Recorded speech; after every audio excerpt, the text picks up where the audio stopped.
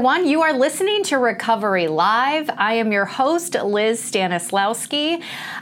We are the Cumberland Heights podcast where we talk to people in recovery, some staff members here at Cumberland Heights, anyone who has been impacted by addiction and has also found hope in healing through recovery. And I am super excited about today's episode, not only because it's the first one since a brief hiatus, thanks to me having a child and a lot of other things happening in my world, but because we're having Tayla Lynn on the show today. If you're not familiar with her, she is a singer-songwriter and the granddaughter of one of the most treasured women in country music, Loretta Lynn. Welcome, Tayla. Hi, thank you so much for having me. We are so excited to have you. You know, you are a proud alumnus of Cumberland Heights. I love how you have just recovered out loud. You have been so outspoken about your journey and your struggles. I love seeing all your stories on Instagram and your thoughts of the day, and you know how it's like everything's not hunky-dory all the time. I still have days where things suck too. But you know, you've used the tools in your recovery to lead a sober life. And I just want to talk a little bit about your story. I know you first got sober in 2004 and then again in 2013, right? Mm-hmm. Okay. So tell us what first led you to recovery in 2004. Well, thank you so much for having me and for watching all my stuff and being a supporter of me. Thank you so much for that. I think it's really been important for me to be out loud and outspoken and authentic to sort of keep myself in line too. In 2004, I had been, I was a blackout drunk from the time I was 14. I got drunk the first time I ever took a drink, and it was on from there. I felt normal when I drank. I loved it. But when I found pills and cocaine, those were like, oh my God, I have finally come home. And I quickly turned to more illicit drugs, like crack and heroin at the end of my using. And when I got arrested in the back of that cop car, I just was like, oh my God, I'm finally done. And I had been to Cumberland Heights before to the detox program, but I wasn't ready. And I loved Cumberland Heights so much. I felt so loved there. It was a home environment. Everyone was kind, but they also didn't let you pull your old stuff that you used to pull. So even though everyone was kind, you always knew that you needed to do what you were supposed to do. And I wasn't ready to do that. So in 2004, I went to inpatient I think I stayed for 32 or 33 days. And I went into that little chapel. There's a little chapel in Cumberland Heights for those of you who haven't been there. And I hit my knees after a guy had sang Amazing Grace. And I hit my knees and I just asked God to remove the obsession to drink and drug. And I felt it lifted in that little chapel. And I stayed sober for 7 or about almost 8 years after that. Okay. So then you found recovery. You felt good for a while. I mean, yeah. Yeah. I got sober and they suggested, gosh, I can't remember her name now, but they suggested that I go to a halfway house after that. It was called Sunshine House at the time. It was like off 12th Avenue in Nashville. I went to a halfway house for 3 months. I really felt like going to Cumberland Heights for that 33 days felt like 100 years. You know, when you're getting sober, you're like, oh my God, 33 days. What are you talking about? But each day that was added on was another day of sort of that safety net for me. And I went to the halfway house, like I said, for about 90 days. And I did the aftercare program at Cumberland Heights. And I think all of those things really rooted the seed of recovery for me. And so then for 8 years, I did the work. You know, you said something about a toolbox earlier, and I was introduced to that whole toolbox idea in treatment. And so I scout, turn it down. Just leave it in there, Liz. Just leave it all in there. This is real life. This is it, y'all. For anybody listening, this is it. These are the promises of sobriety coming true. Taking your kids everywhere and trying to do recovery podcasts and sound like you got it together when you don't always have it together. So when I had my first son, I was 8 years sober. I had my first son and they gave me the Vicodin. I had a C-section and they gave me the Vicodin and I took it like it was prescribed. You know, I was in a 12-step program and I took it like it was prescribed and I was okay until I had postpartum and they prescribed Adderall. So I am a poster child for ADHD. And so everyone has tried to prescribe me Adderall.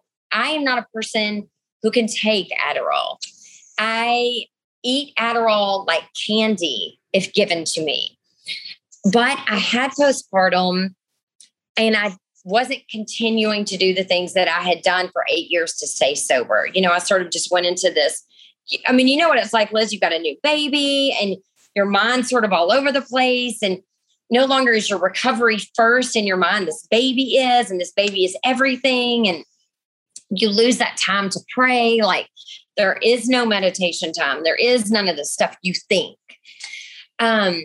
So they gave me the Adderall a couple months after True was born. And within a week, I was prescribed 3 a day or something. And I was eating 5 3 times a day or, something like that. And then we moved to Seattle during that time and none of my friends that were in recovery could see me or know really what was going on. And it was worse than it ever, I was a worse person in that 6 months of just an Adderall relapse than I was on crack and heroin in my mind, because now I had children and a husband and I was texting with another guy there at the end and breastfeeding my baby, so much Adderall. And you just are like, oh my God, I want to kill myself. Like, I am a piece of crap. I just want to kill myself. And did you realize it was happening while it was happening? Or were you like, oh, I was prescribed this, I'm okay,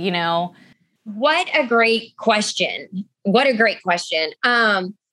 I think we justify all of it, right? I mean, my husband didn't know what addiction looked like. And he was new to me. I'd only known him a month when we got engaged. So he had never seen me using, which is a nightmare. But he just met this woman that was in recovery, and so he didn't know what it looked like.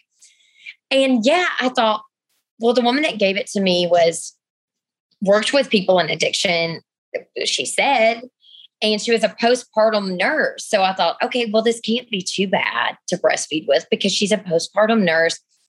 And then you justify, and then you always think that you're the exception to the rule too. Well, of course, people don't know. I need to take more. I've got ADHD worse than anybody. So I need to take more than they prescribed because I need it so much more. And I have a new baby and I'm exhausted and I'm fat and I need to lose weight.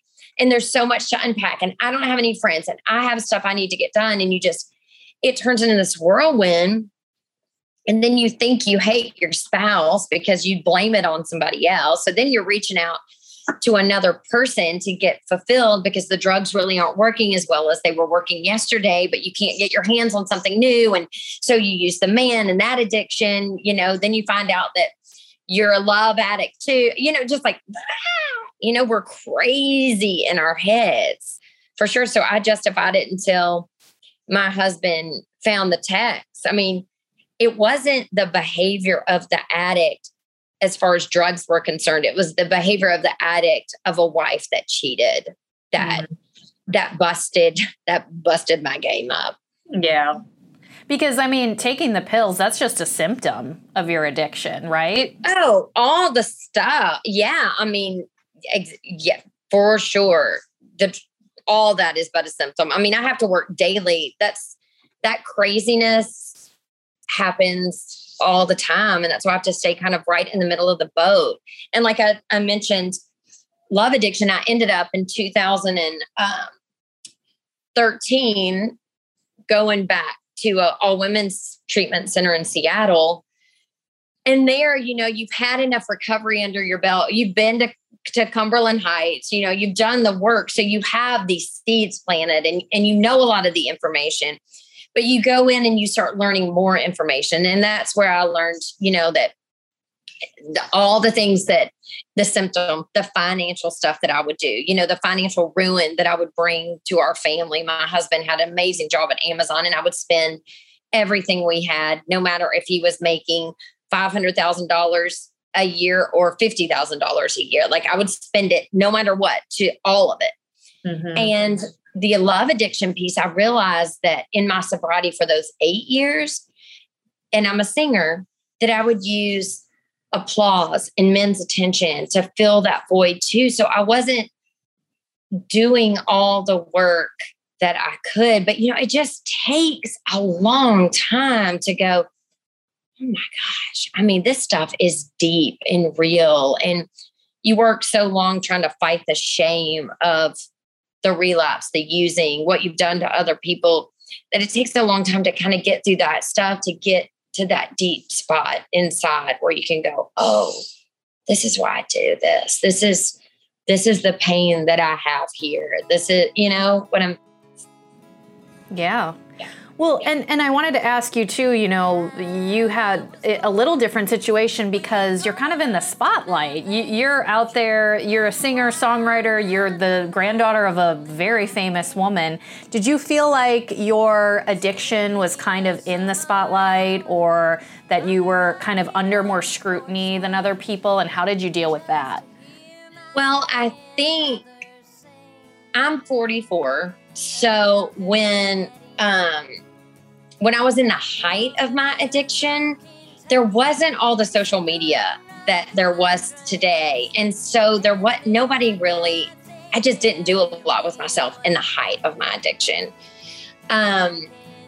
When I got my record deal, I had a trio for a while, and we had some songs on the radio. They were called Stealing Angels. It was with John Wayne's granddaughter, Jennifer Wayne, and Caroline Hobby, who has an amazing podcast. I think it's called Get Real with Caroline. I'm terrible at what the names and stuff are, but Caroline Hobby, she's amazing. And it was a little bit of a balance to talk about it then. We had management and a label, and so they tried to protect me, but I was surrounded by drugs and alcohol. Not with the girls, but like in that arena, there were drugs and alcohol all the time. When I relapsed, I was no longer with the trio because I got pregnant. And so in that relapse, I felt actually very alone. Mm-hmm. I didn't get on social media and talk about the shame was so incredibly deep that I just retreated for months, probably. And I think that that's what has made me so open about how, may I say, shitty days can be, and how you can still stay sober through that. And when you want to drink, that's so freaking normal because we're alcoholics. And I think that we get uncomfortable when we have those using dreams, or think that we want to. Listen, I just did a concert at my grandmother's ranch where I try to manage the whole thing. Usually I just go and sing songs, but so it's got family of origin issues. I got daddy issues involved in it. I'm trying to show up for my grandmother and be respectful to her and pay homage to her and be a good performer. I'm trying to help everybody get settled. People are drinking. People are having a great time. They're out camping, and I'm manic and crazy. And it makes you want to have an escape. And that's so normal. But we have, like you said, those toolboxes where I was able to slip away, hit my knees, do my prayers, call another alcoholic, do a short reading, and sort of get back in my body and get centered and go put on a great show and be joy for other people and be of service. I sort of think of it as service now. And it's just a tricky thing, but there is a solution, but you really have to do the work diligently and on a daily basis. Mm-hmm. Yeah, and you mentioned your grandmother. How did grandma feel through all of this, kind of tornado that you were going through? I mean, was she supportive? Were you afraid of disappointing her? The greatest gift my grandmother ever gave me was writing country songs about my grandfather and them turning into hits, like "Don't Come Home a Drinking with Lovin' on Your Mind," or "Fighting for Her Man, You Ain't Woman Enough." Or I said it to her last night. She said, "Your mommy used to call me all the time when you were out in trouble, and she'd say, 'What are we going to do with her? What are we going to do with her?' And she'd say, 'There's really nothing we can do with her, but let's just go get her.'" And my grandmother was the one that paid for my first treatment center. I went to Sierra Tucson when I was 19, and she was the one that paid for that. Sierra Tucson is a pricey place to go. And so she totally supported that. But she's so wonderful about me living out loud in sobriety now. I think I only embarrassed her actually one time, and I was sober, and I talked about on stage in a funny way being an ex-crack addict. And she said, "You've got to remember that when you're on stage and you're doing a concert, that country music is about family at the end of the day. And I love that you are in recovery and you're living this way, but if you're attaching my name to it, just make sure that you're talking about stuff in a respectful way." So it's great for me when I'm able to do podcasts about recovery or speak on my social media in a way that's about wording it correctly, and then going out and singing her music and putting on a show. I've really had to work on where is it appropriate to talk about the drug part of everything. It seems like the alcoholism is a little better tolerated, but like the addiction part, and especially when you talk about meth and crack and heroin, when you talk about those harder drugs, there's a stigma that's still attached to that stuff where people don't understand that it was a disease. But we've got a job to do, I think, as a sober woman. I have a job to do of, what does that look like? Is it trashy going out saying, well, I'm a crackhead? Does that help anybody? I don't know. It might help somebody that's younger, but maybe there's a woman that's my age that's 44 and is a mom and got kids, and she's sneaking out in the garage doing it. Does she want to, am I going to help her being that way? Right. And it's so interesting too that, in country music, we can sing about getting drunk over heartbreak and all of that's okay. But, the legal stuff, no, that's bad. Like, it's so stigmatized where it's like alcohol can ruin many more lives than, even crack can. I mean, it doesn't matter the substance. Yeah. I mean, you've seen alcohol withdrawals I never went through alcohol withdrawal because I would do the drugs. So, I mean, those alcohol withdrawals, watching people go through that is horrific, much more so than someone who's trying to get off cocaine. Now, heroin, that's a pretty bad deal, but yeah, absolutely. I have been through that. Yeah. So that's a terrible. But they're kind of hand in hand, that alcohol and here. I mean, it's all bad. It's all such a travesty, but also just, it's a beautiful thing too, because I think those of us who are alcoholics and addicts who can recover and stay sober, our lives are so much better than many normal people that I know, because we are trying so dang hard to be better versions of ourselves, to be the best versions of ourselves. And we're out there, saying we're sorry and trying to make things right and not stealing or, just trying to do the right thing. And we wouldn't know that if we weren't stripped of the things that made us not feel. Yeah. So, I mean, how do you stay sober today? And do you think there was something that clicked after your relapse that was different than maybe the first time, something that, was like, okay, I got it this time? Or, I mean, still, honestly, is it one day at a time for you? Tell me a little bit about how you stay sober. I think in my last,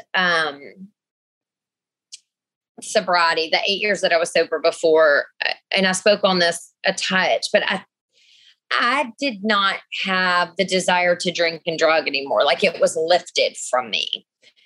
What I guess I didn't know is that I was using that love addiction, the men, to fill that void.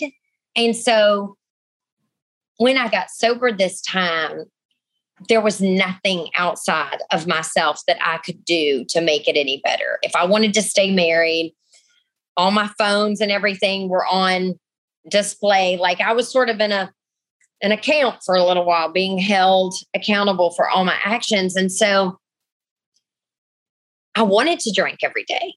Even after I went to rehab again, I wanted to use, like I wanted to get outside myself.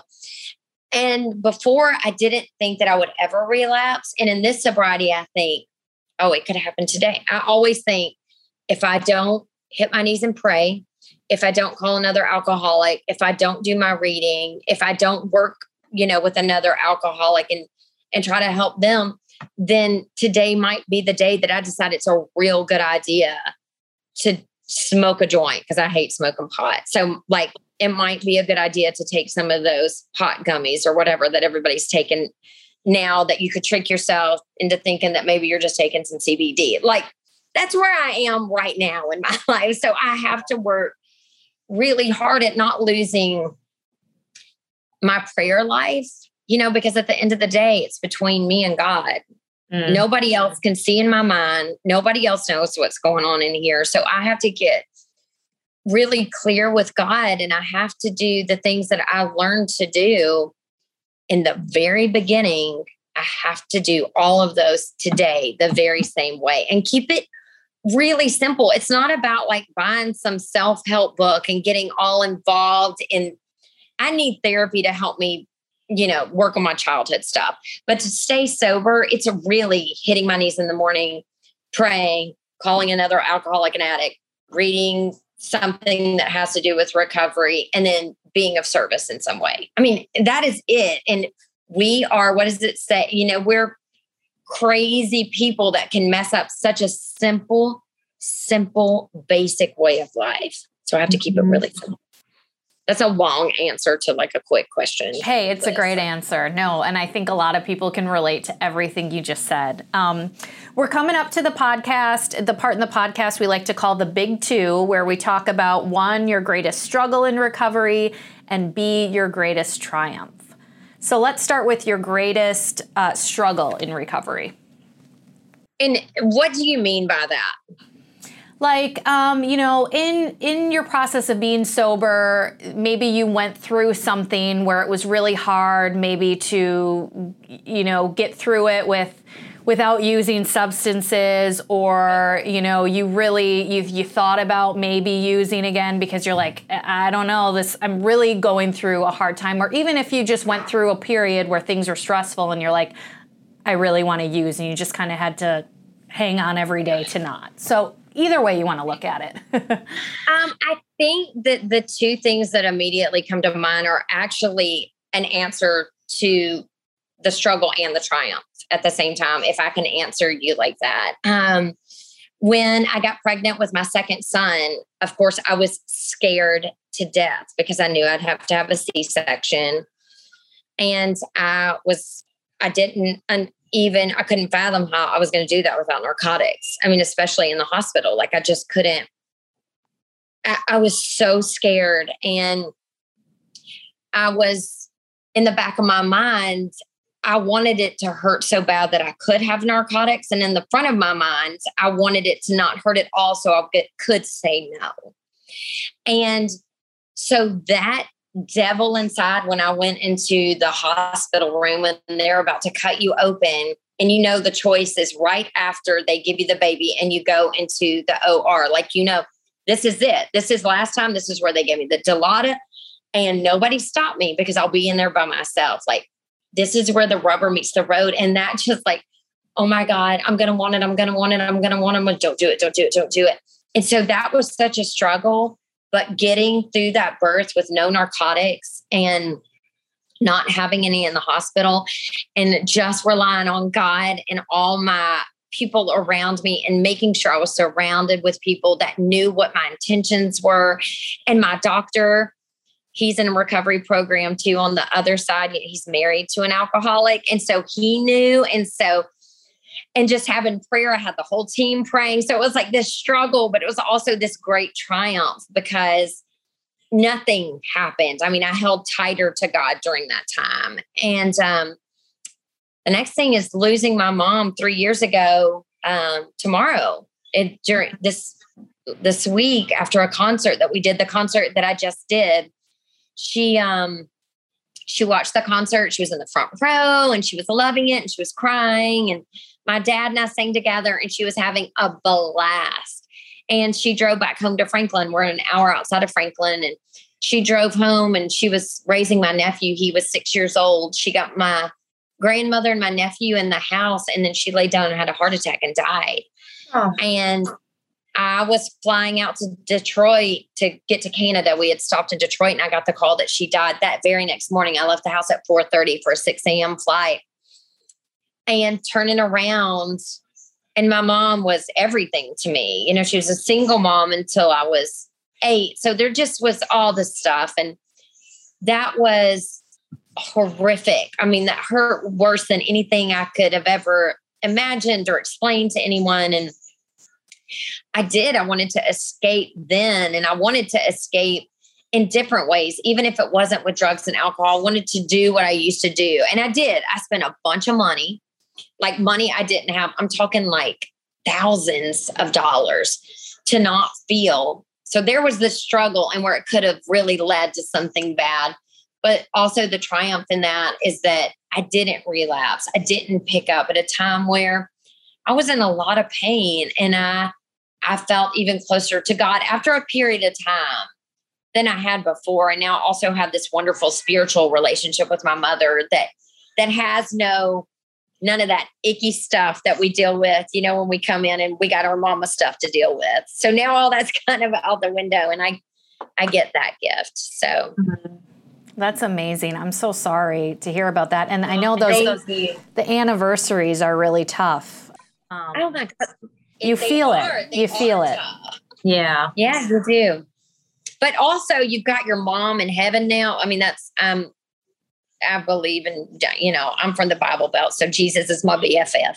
Yeah. And so now you're just like, okay, not only is Jesus up there watching everything I do, now I got mama on the line.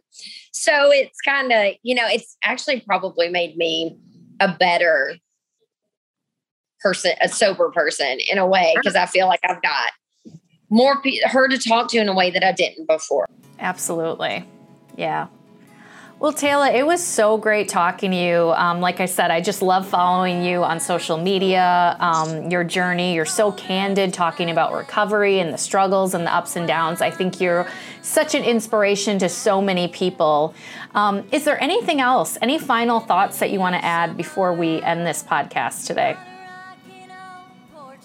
Thank you so much. You know, I think that I've said everything. No, I don't have any final thoughts, Liz, right now, except I love you and God loves you. and I'm so grateful that you asked me to do this. And I really appreciate you validating me being candid, because it's scary sometimes. So thank you so much. Yeah. Well, and I think that's kind of a misconception people have, that once you get sober, you know, you might be on that pink cloud for a while, but it doesn't equate happiness all the time. And you have to navigate this new world, but without drugs and alcohol. But you know that if you turn to that, you know, substance again, things are going to be way worse than they are now. I mean, your problems are nothing compared to what they would be if you were using. Right. I mean, you can't find a solution to a problem if you're out of your mind. Yeah. So, well, thank you so much. You know, we'll probably be bugging you again because you're such a great friend of Cumberland Heights. You're adorable. I love Cumberland Heights. I mean, I found me my first husband in Cumberland Heights, which you're not supposed to do. Okay. So I'll leave you with the final thought. If you're thinking about going to Cumberland Heights, that is not a place to pick up a husband. Okay. They frown upon it. They will kick you out. Yeah. You can edit that last part if you want to. Okay. Well, come back and visit us sometime. They're starting to lift some COVID restrictions, so we love to. Good. I will.